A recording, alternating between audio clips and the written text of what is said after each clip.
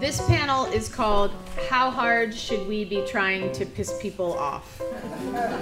Welcome to Story Geometry, the podcast with insights on the craft and community of writing from leading published authors of our day, with a few thoughts thrown in from aspiring writers like myself.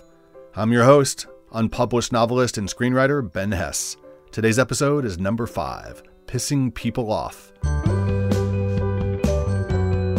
And we've got a different format than previous episodes. You're about to hear a lightly edited panel discussion from the recent Writing by Writers conference in Tomales Bay.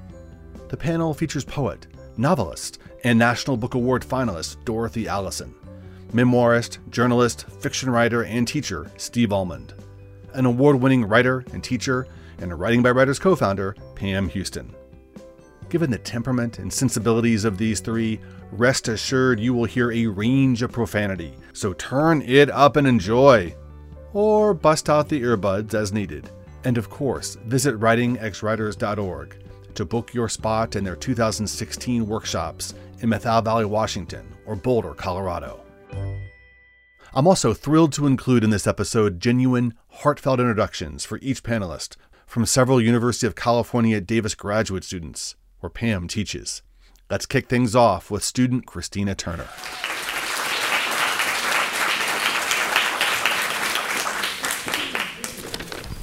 Dorothy Allison doesn't give a fuck.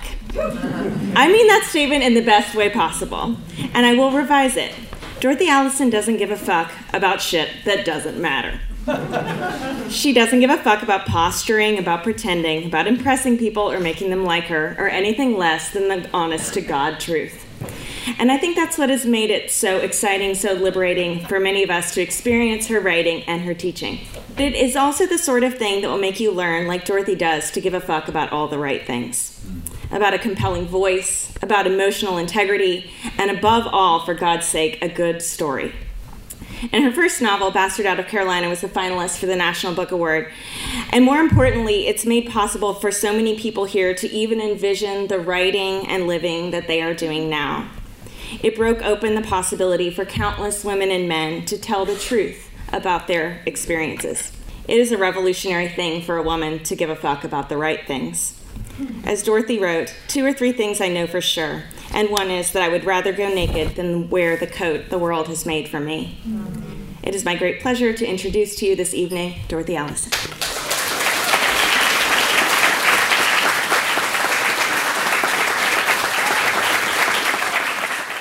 Did I set out to piss people off? You know, I think I did. This morning in workshop, one of the stories, which was beautifully written, was an account of a woman, a very successful executive, dealing with the sexism of the men that she has to work for. And it just took me back to my early 20s when I got a job at the Social Security Administration. Oh, God. It was the alternative to working waitress. And there was going to be, health insurance and all this crap. But the first thing is they told me about the dress code. So I had to go buy a series of suits, pantsuits. Showed up in my pantsuits and they told me to go home and put on a skirt. How can you not respond with moral rage? I mean, they weren't paying me enough to pay for suits and skirts. And they certainly weren't making it possible for me to be sane and follow the rules that were profoundly contemptible and sexist and maddening. And I started writing nasty stories. But the definition of nasty is personal.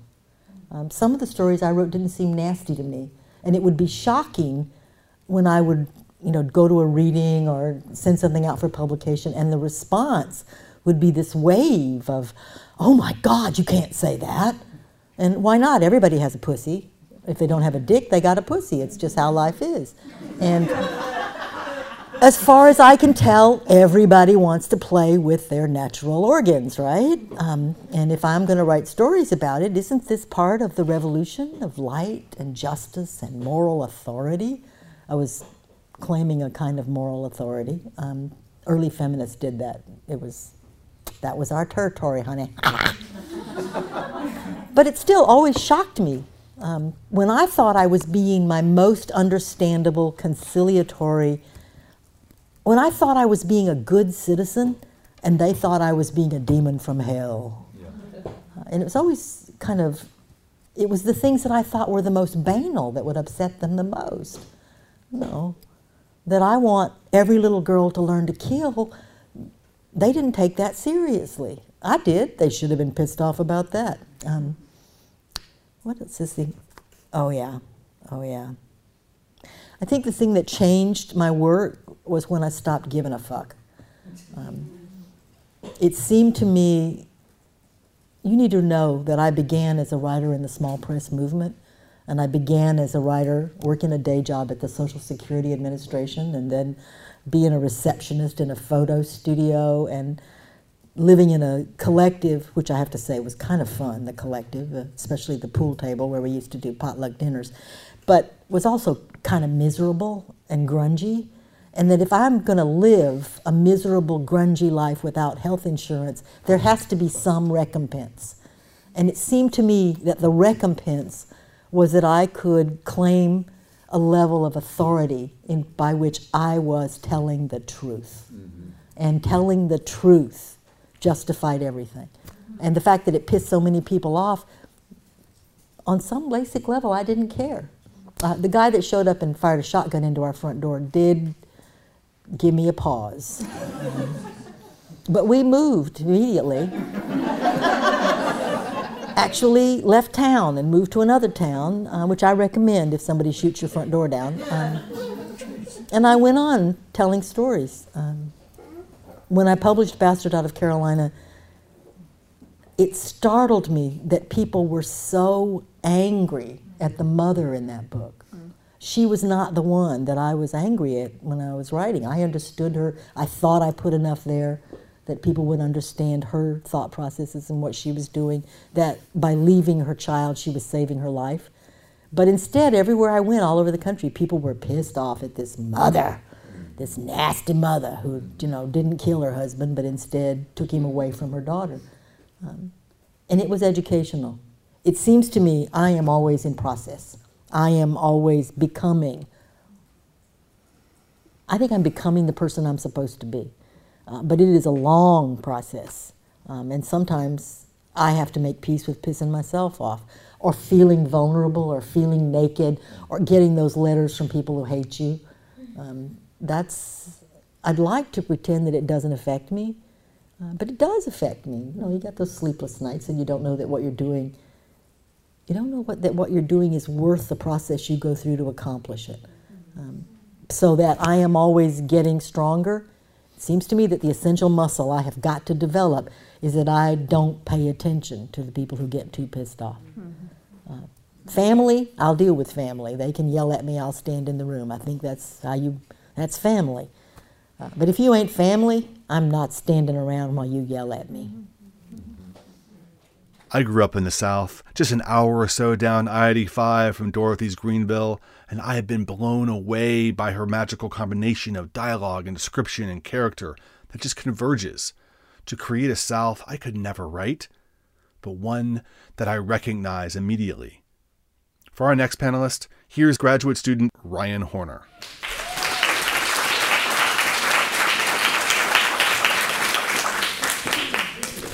Steve Almond is a generous writer, the kind of writer who leads his readers from alongside them, who lets the reader do the heavy pulling so that they might then take ownership for the heavy emotional rewards.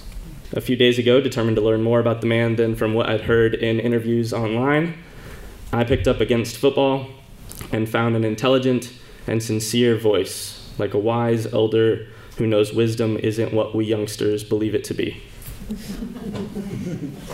Then last night, a friend lent me a collection of his short fiction so that I could read a few stories before bed. And I promptly spent half the night in the bathroom, sitting on the tile floor, reading by cell phone light, until suddenly it was nearly 3 a.m., and my butt was numb, and my eyes had been dry, but now they were wet, and I had to try for sleep. But first, before sleep, I had to deal with the things I'd learned about myself from his stories. In my brief but intense exposure to Steve Almond's writing, there's one thing I've learned for sure. He cares deeply, unabashedly, about how his reader lives in the world, sure, but also about how he does. He cares about how the bad guys are ruining the world, sure, but especially about how the good guys are. Steve, I promise I'll buy your book instead of just borrowing it indefinitely. It's my pleasure to introduce Steve Almond.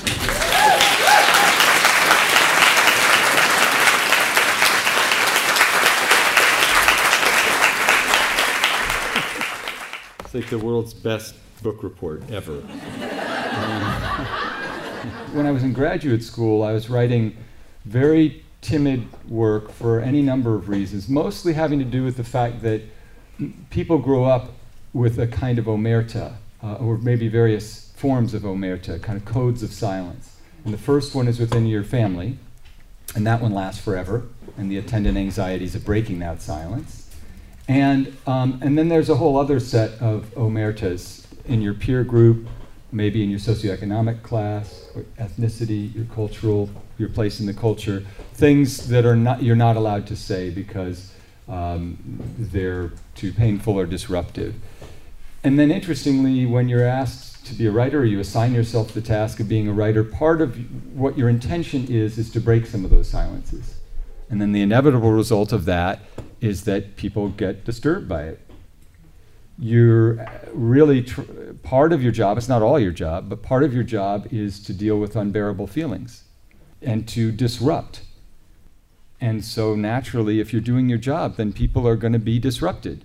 And, you know, that's easy to say, but it's hard to experience because you love some of those people and you feel loyalty to them. And you also want to be liked and loved, and it's upsetting when people are suddenly angry with you, even if they're not your family or your friends or ex-lovers or current lovers or hoped for future lovers. One thing I remember very clearly in grad school was that I was writing these stories that were very timid and safe and were not really dealing with unbearable emotion. And I remember I read Bastard Out of Carolina by that lady over there. And then I got very interested in her work because I thought that novel was beautiful and painful and really sharp-edged. And I searched around and found a bunch of her other books, including this one. Remember that one? Which is called The Women Who Hate Me, which is like a compilation of Dorothy's poems, early poems. And it was kind of liberating for me to read especially the title poem, but also the other poems, because it hadn't occurred to me that part of what I was hiding in my little hidey hole wasn't just my disappointment and guilt and so forth, but also that I was aggrieved and full of rage. Some of it misplaced and fucked up and my shit to work out, and some of it actually well-placed and necessary. In other words, that anger is sometimes a necessary form of self-assertion. And that's what that poem was to me. I also read and was instructed by Pam's stories, especially How to Talk to a Hunter, which is not in the same style, but has a kind of undercurrent of rage and indignation at men and their relentless bad behavior. And in fact, years later, when I'd gotten a little braver as a writer, wrote a kind of response to that story, My Life in Heavy Metal, which was, I think, the man's version of that story, which was full of rage, but in the form of self-loathing, expressed as destructive behavior to the women around this character. Totally unbiographical, autobiographical, of course. And so that's the central thing that I would say is that I don't intend to piss people off. I intend to tell the truth about the things that matter to me. And as a logical and necessary byproduct of that, it ends up pissing people off. And I think actually sometimes that's really good news. My homage to Dorothy's wonderful poems is this crazy little book, Letters from People Who Hate Me, which is in fact full of letters from people who hate me for various reasons, shockingly. But it's only just by way of saying that sometimes that is it's never your intended effect. That's demagoguery, that's provocation, and it's dogma, and it's easy. Because in the end, I think the place you're trying to end up and what you're moving through is doubt and uncertainty, if you're being honest. But it is part of the tradition of writers and artists that there is a prophetic role in what they do. That's why I was such a big fan of Vonnegut. There was a kind of moral rage that drove his books, and that's why I was drawn to writing. And I think in the end it was a response to that omerta that I mentioned at the beginning, that part of being a writer is breaking certain kinds of codes of silence that absolutely need to be broken. I just love the transparency in Steve's writing and how he talks about the craft. But let's get to our third panelist, Pam Houston. Here's graduate student Becky Mandelbaum, followed by a free-flowing, insightful conversation amongst our three panelists.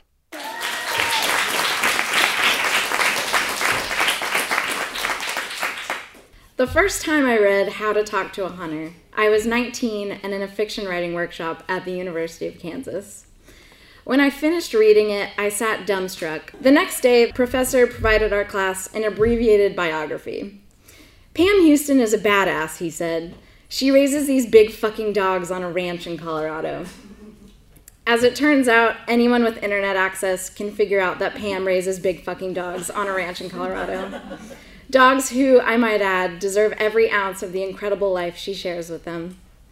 The internet will also tell you that Pam is the author of 5 books, that her stories have been selected for the Best American Series, the O. Henry Awards, and the Best American Short Stories of the Century.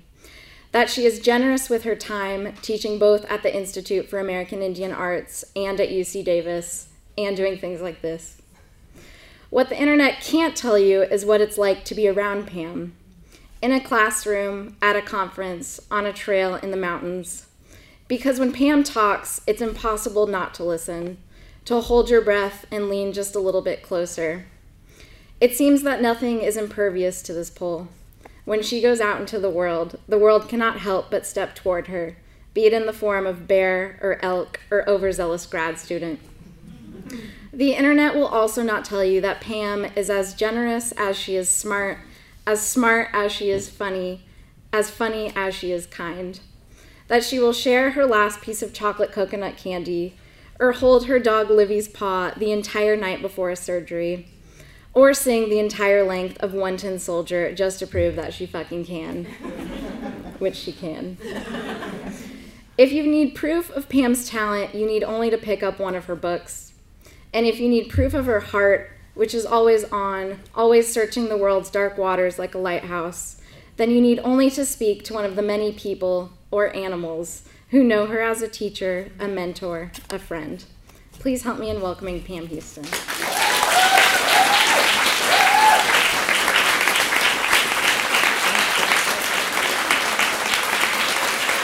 There's a wonderful thing that happens to some women around 50. It's like you come out of a cloud of some kind, and it must be hormonally assisted, but you don't care what men think anymore. And or at least you don't care more what they think than what other people think. You know, you don't give them a special power. And it's kind of a miraculous power that you give them until then, to decide whether you're okay, or whether you're allowed to say or do a certain thing, or whether in fact you even exist at all. I've never said these words before. I really haven't. I've never thought exactly in these terms, although I've been writing this a little bit in this memoir I'm working on. And no one would look at my life, my hunting, guiding, bear chasing, river guiding. I was the first licensed female hunting guide in Alaska. I mean, no one would look at my life and say, oh, that little woman was kept down by her men. Like, no one would ever say that. But it was more about the power I gave men to give me an existence. God, I hate to say that, but it's true. Like, it was something like if a man didn't look at me in a particular way, I didn't exist. That's the best way I can say it. Even though I was going about my life, I was writing my books, I was on fresh air, and yet, on some way, I didn't exactly exist. And I only know that now. I never would have known it at the time or said it. I only know it now. And so a lot of what I did up till now was trying not to make anyone mad at me. Which does not mean I'm not proud of the books I wrote, but I spent a lot of time trying not to piss people off. And those people had lots of faces, and it wasn't just the men. It was my editor. I was always trying to not piss my editor off, though I loved her very much, and she was very much like a mother to me. This is Carol Hauck-Smith, for those of you who know who she was. It was my readers. Cowboys Are My Weakness now, when I look back on it, seems like a book I wrote about all my dumb boyfriends. It seems like a book I wrote when I knew absolutely nothing about anything. And I didn't even know how to take responsibility for my own actions. Though I think it's got some nice sentences in it. I have great affection for that girl, and I am embarrassed by her worldview, but she was 27, so what kind of worldview could she have? But when I look back on that book and I remember the rage it caused, I got letters and letters. I got letters from feminists, from self-identified feminists that said, I set feminism back 50 years. Can you imagine the power that I had, that I could set feminism back 50 years? I knew you had talent. So I guess I would say the difference between me right now and then is that back then I was working really hard not to piss anyone off and pissing them off anyway.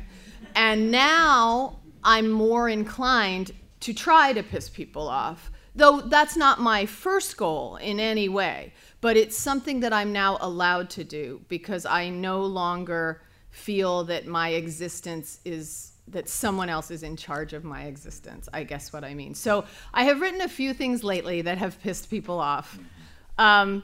And I guess I will say the difference between those things and the old things is that I knew they would. I knew they would when I wrote them, and that was okay with me. And one was an essay for an anthology called Selfish, Shallow, and Self-Absorbed that was about my decision not to have children and my belief that that decision does not necessarily mean I am selfish or more selfish than a woman who had children or irrevocably fucked up by my childhood. And that pissed a lot of people off, and I expected it to, and the letters came, and I sort of greeted them with pleasure. I did. And then I wrote this essay called Corn Maze about the line between fiction and nonfiction, which I absolutely knew would piss people off, and where I said that, I just said the thing that's probably very obvious to most people in this room, which is that language can't necessarily represent reality, and that to pretend it does, to pretend that that's a simple thing in what we call creative nonfiction is an outrageous assumption. And then the third thing I wrote more recently, this essay, What Has Irony Done for Us Lately, which opens with a kind of the notion that perhaps the academic stance of irony, condescension, hollow chuckle as the only possible response to what's happening, to all the outrageous things that are happening in the world right now, just might not be the most useful stance. Might not be the most useful. So those are the three things that I've written lately that I came from a different place, and that place, and this is why I opened with that terrible confession. That place, I only feel like I can stand in that place now. That place of saying, I have something to say about the world. I have something to say about, I have something to say on Twitter. I have something to say on Facebook. I was called recently on Twitter in the same tweet, a liberal, a cunt, and a moonbeam. Which is so great. It's so great. They don't know you're a fiction writer when they send you a tweet like that. They don't understand the gift that they've given you when they call you a liberal, a cunt, and a moonbeam all in one tweet. But anyway, that's an aside. What I'm really saying is that I always used to say, and this is why I wrote much more fiction than nonfiction when I was young, one reason. I didn't understand nonfiction when I was young at all, and I'm only beginning to understand it now. But I used to say, it's so much more powerful to tell a story than to stand in a place and say how I think. It's so much more powerful to tell a story. And a big part of me still believes that. But this ability to stand in a place and say what I think, and say it publicly, and say it in writing, and say it in this thing we all have agreed to call nonfiction, is new and brought about by a lot of years on the planet, and a lot of years of paying attention, and a lot of years of therapy, and I also think a significant hormonal decrease. I think that it is so different than how I used to feel. I have to believe it is chemically assisted. Boy, nice. All right. And then what about your hormones? Yeah, what about my hormones? How do you in this room for my hormones? And so some of what my work has, concerns itself with are really huge instances of that, like the fact that the central narrative in our country, the central thing that binds most people in this country, that inhabits them emotionally and psychologically and even spiritually, the biggest thing, it's not religion, it's certainly not politics, it is sport, and specifically football. And as a card-carrying fan of football for 4 decades, I finally had this moment of saying, well, gee, if I'm going to run around all over the place saying, we are in big trouble, and our way of moving through the world is decadent and almost pornographically violent, and we're out of control, and nobody's taking moral responsibility, then I better take some moral responsibility for being a football fan, trying to understand what it's about, and learn more about what that sport and our attachment to it not just does for us, but does to us. Well, the problem with Against Football as a book is not that, and the problem is it didn't piss off enough people, because nobody wants to read it. If they're nobody who needs to read it wants to read it. Forget it. And I don't blame them. I mean, the part of me that's still a drooling, worshiper at that particular cult of hypermasculinity and patriarchal prerogative doesn't want to read a fucking book telling me how corrupt that arrangement is, and how it's corrupted the academic mission of this country, and corrupted, as it spins this absurd racist fantasy of how poor kids, especially poor kids of color, how it should be empowered and can become people who are worth actually giving a shit about. Like, that's some angry prophetic shit. And but it's also true to me, and important to say, especially because it's a kind of counter-narrative to what's generally out there, which is we just fully approve of the fact that this crazy, hyper-violent, brain damage-causing, super misogynist game that is also full of, I think, deep racial pathologies and a kind of particular American decadence is our central thing that we share and are supposed to feel like it's the all-American game. There's a wonderful group of people here, but you can multiply it by 100,000 times, and that's who's thinking about football as deeply as you're thinking about literature, right? Or maybe it's more than 100,000 times, but so I think I guess the reason I bring that up is because I come at this partly from a very male perspective of saying, well, how have I been and do I continue to be complicit in the series of very bad decisions that are enabled by people insulating themselves from their actual moral duties in the world? And how have I done that? That's what heavy metal is an attempt to reckon with. I was the bad hunter in that story, or sort of my proxy, fictional character. And that's my attempt to reckon with, how did I behave so badly? What made me behave in that way when I was in my 20s? And I wish, I get a little bit of hate mail, but I wish I got more, and I wish it was deeper and more profound. Well, but as I found out from when I left BC, or I've written things that have gotten into the right-wing world, and the responses actually are very profound statements. They're unreliable narrators, but they're telling a fascinating story about their own rage and desperation, their kind of impotent rage. And that to me is very deep. I'll maybe try to read one of those tomorrow night, because I do feel I wouldn't have put the book out just as a gag. I feel it's absolutely essential that when, much of this country is driven by a kind of, it's not an immoral rage, it's a misguided moral rage. It's a kind of a form of loneliness and a sense of emotional and psychological fear and displacement that has always been a part of the American experience. We are, I feel, increasingly sort of at a proto-fascist point with a certain segment of the population in terms of the way they are willing to dehumanize and demonize anything that violates their sense of basically prerogative and preeminence. And that's real. You don't have other, I don't think there are other developed worlds that are as, developed countries that are as profoundly violent, that have as much, as many people with guns, as violent a popular culture. That's something that's our country, we're up to. So part of my effort to write about that rage is to engage with that and say that they actually have more political power than those of us who think Bernie Sanders maybe is going to usher in an era of actual genuine liberal humanist, politics or governance.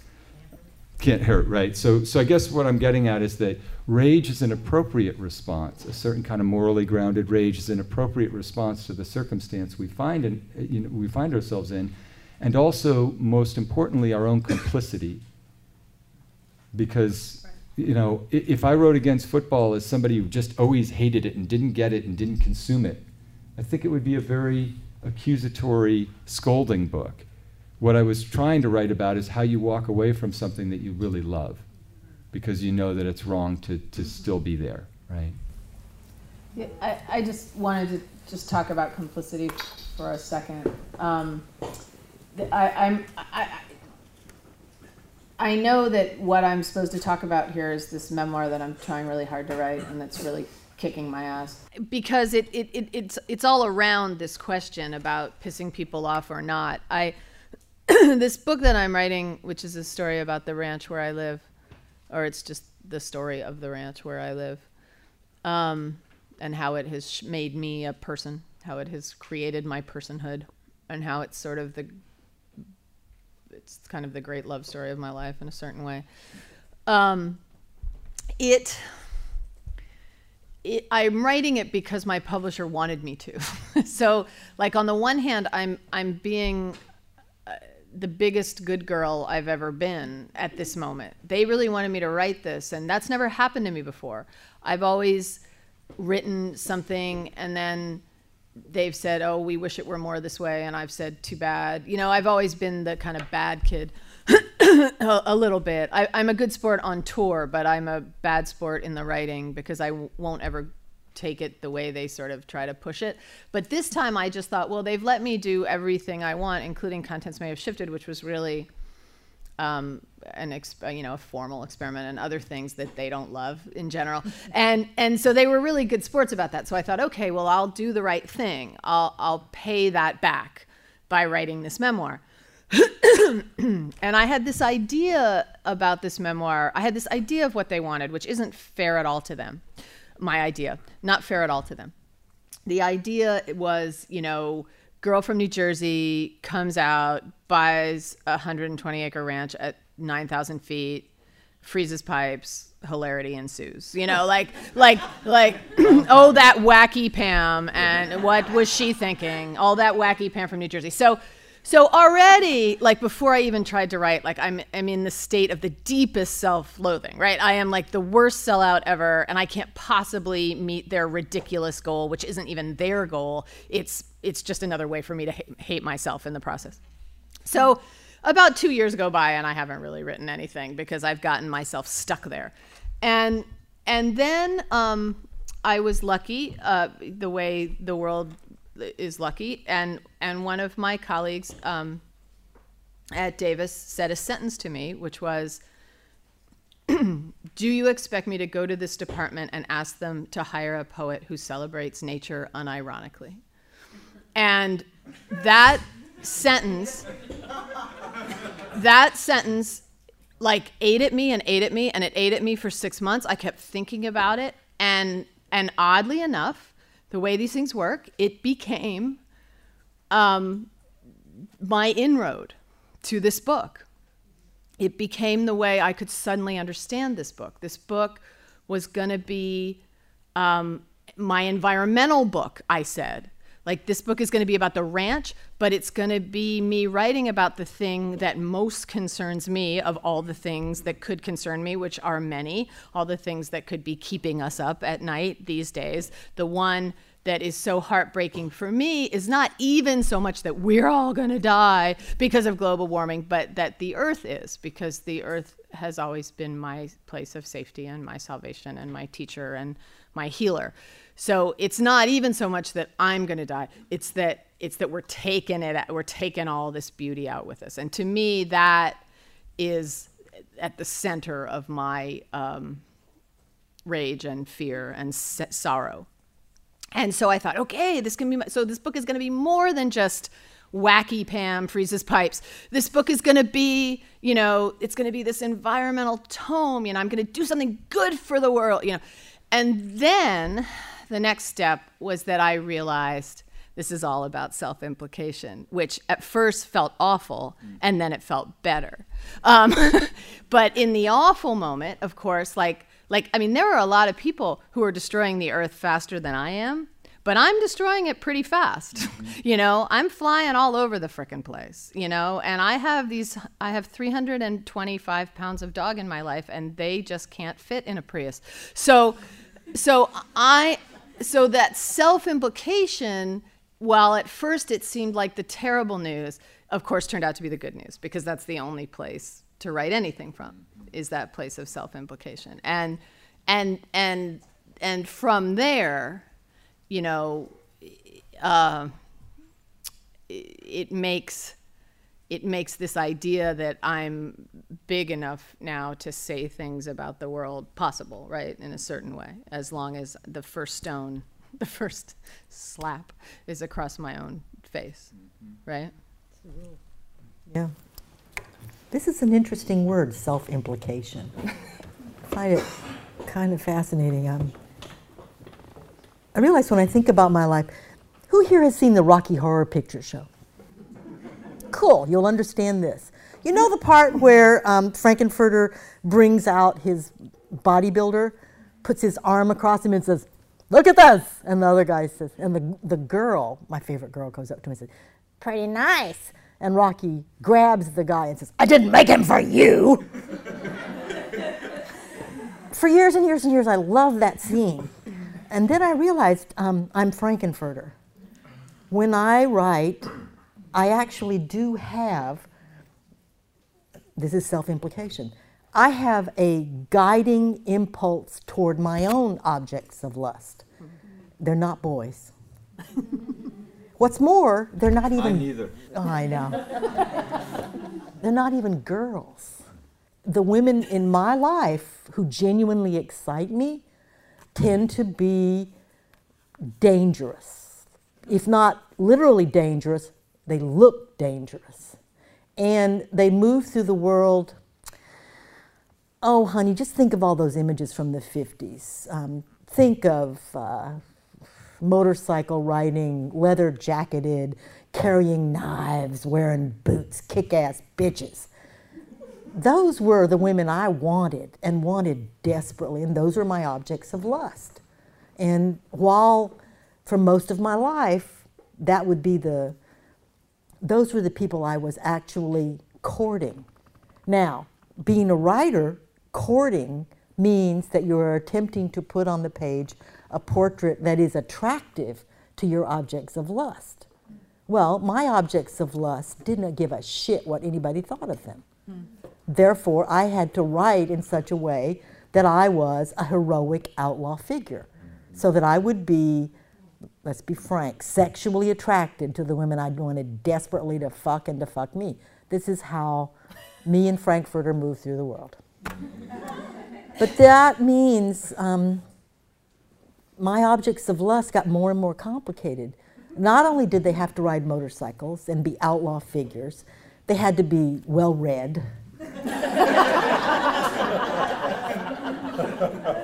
As time went on, they had to speak several languages. They had to have had a wild, misspent youth, exceeding my own wild, misspent youth. I couldn't compete with them. They had to be they had to be my role models. They had to be my passionate objects. Now, I hit menopause. Let me just say, lesbian menopause is not pretty. Duly noted. Duly noted. You need this information. You go to your coffee shop, it'll help. But that meant that my objects of lust kind of receded. I was no longer actively flirting with them. And remember, this is like a reversal, because in my flirting with them, I actually didn't give a shit what anybody else thought that I was writing. Oh, wow. So that a lot of the essays in Skin that are very, very frank about sex and sexual violence and my own fascinations with violence and a lot of detail. Let me just say, when the postmistress in Monte Rio brought me my mail, gave me a look and said, "Did you name your dildo after your dog or your dog after your dildo?" And I'm like, she read that in my book. And to be the outlaw woman of my imagination, I've got to look her in the eye and say, "I just don't even remember anymore." I wasn't looking to piss people off. I was looking to attract the people I found most valid, most resonant, my objects of lust, sometimes lust, but also objects of admiration, the people I thought were really important, powerful, glorified. I did want to be an outlaw. I did worship the outlaw model in a radical lesbian, feminist, provocative manner. But then as my hormones receded, I don't think that essential thing has ever gone away. I am actually no longer in the market for adventure the way I used to be, she said, speaking in code.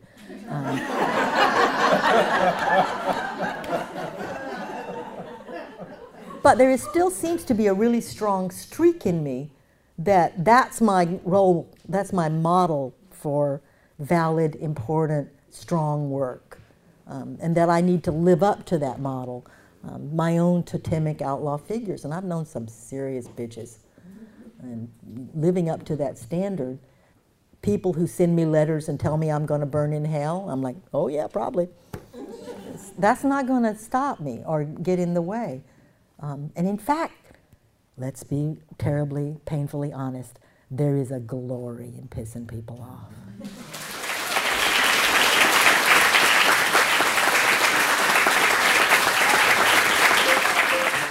Thanks so much for listening to a special live panel edition of Story Geometry, and warmest of thanks to Dorothy Allison, Steve Almond, and Pam Houston for sharing such genuine, insightful thoughts and perspective on writing to piss people off. Our theme music is from Mark Hodgkin. Also, shout out to Kim Rogers for the fantastic notes during the panel, which helped serve as a transcript for this podcast episode. Be sure to rate and review Story Geometry on iTunes. Send feedback via storygeometry.org. And sign up for future Writing by Writers events and conferences at writingxwriters.org. I'm your host and editor, @Ben Hess on Twitter. Thanks so much for listening.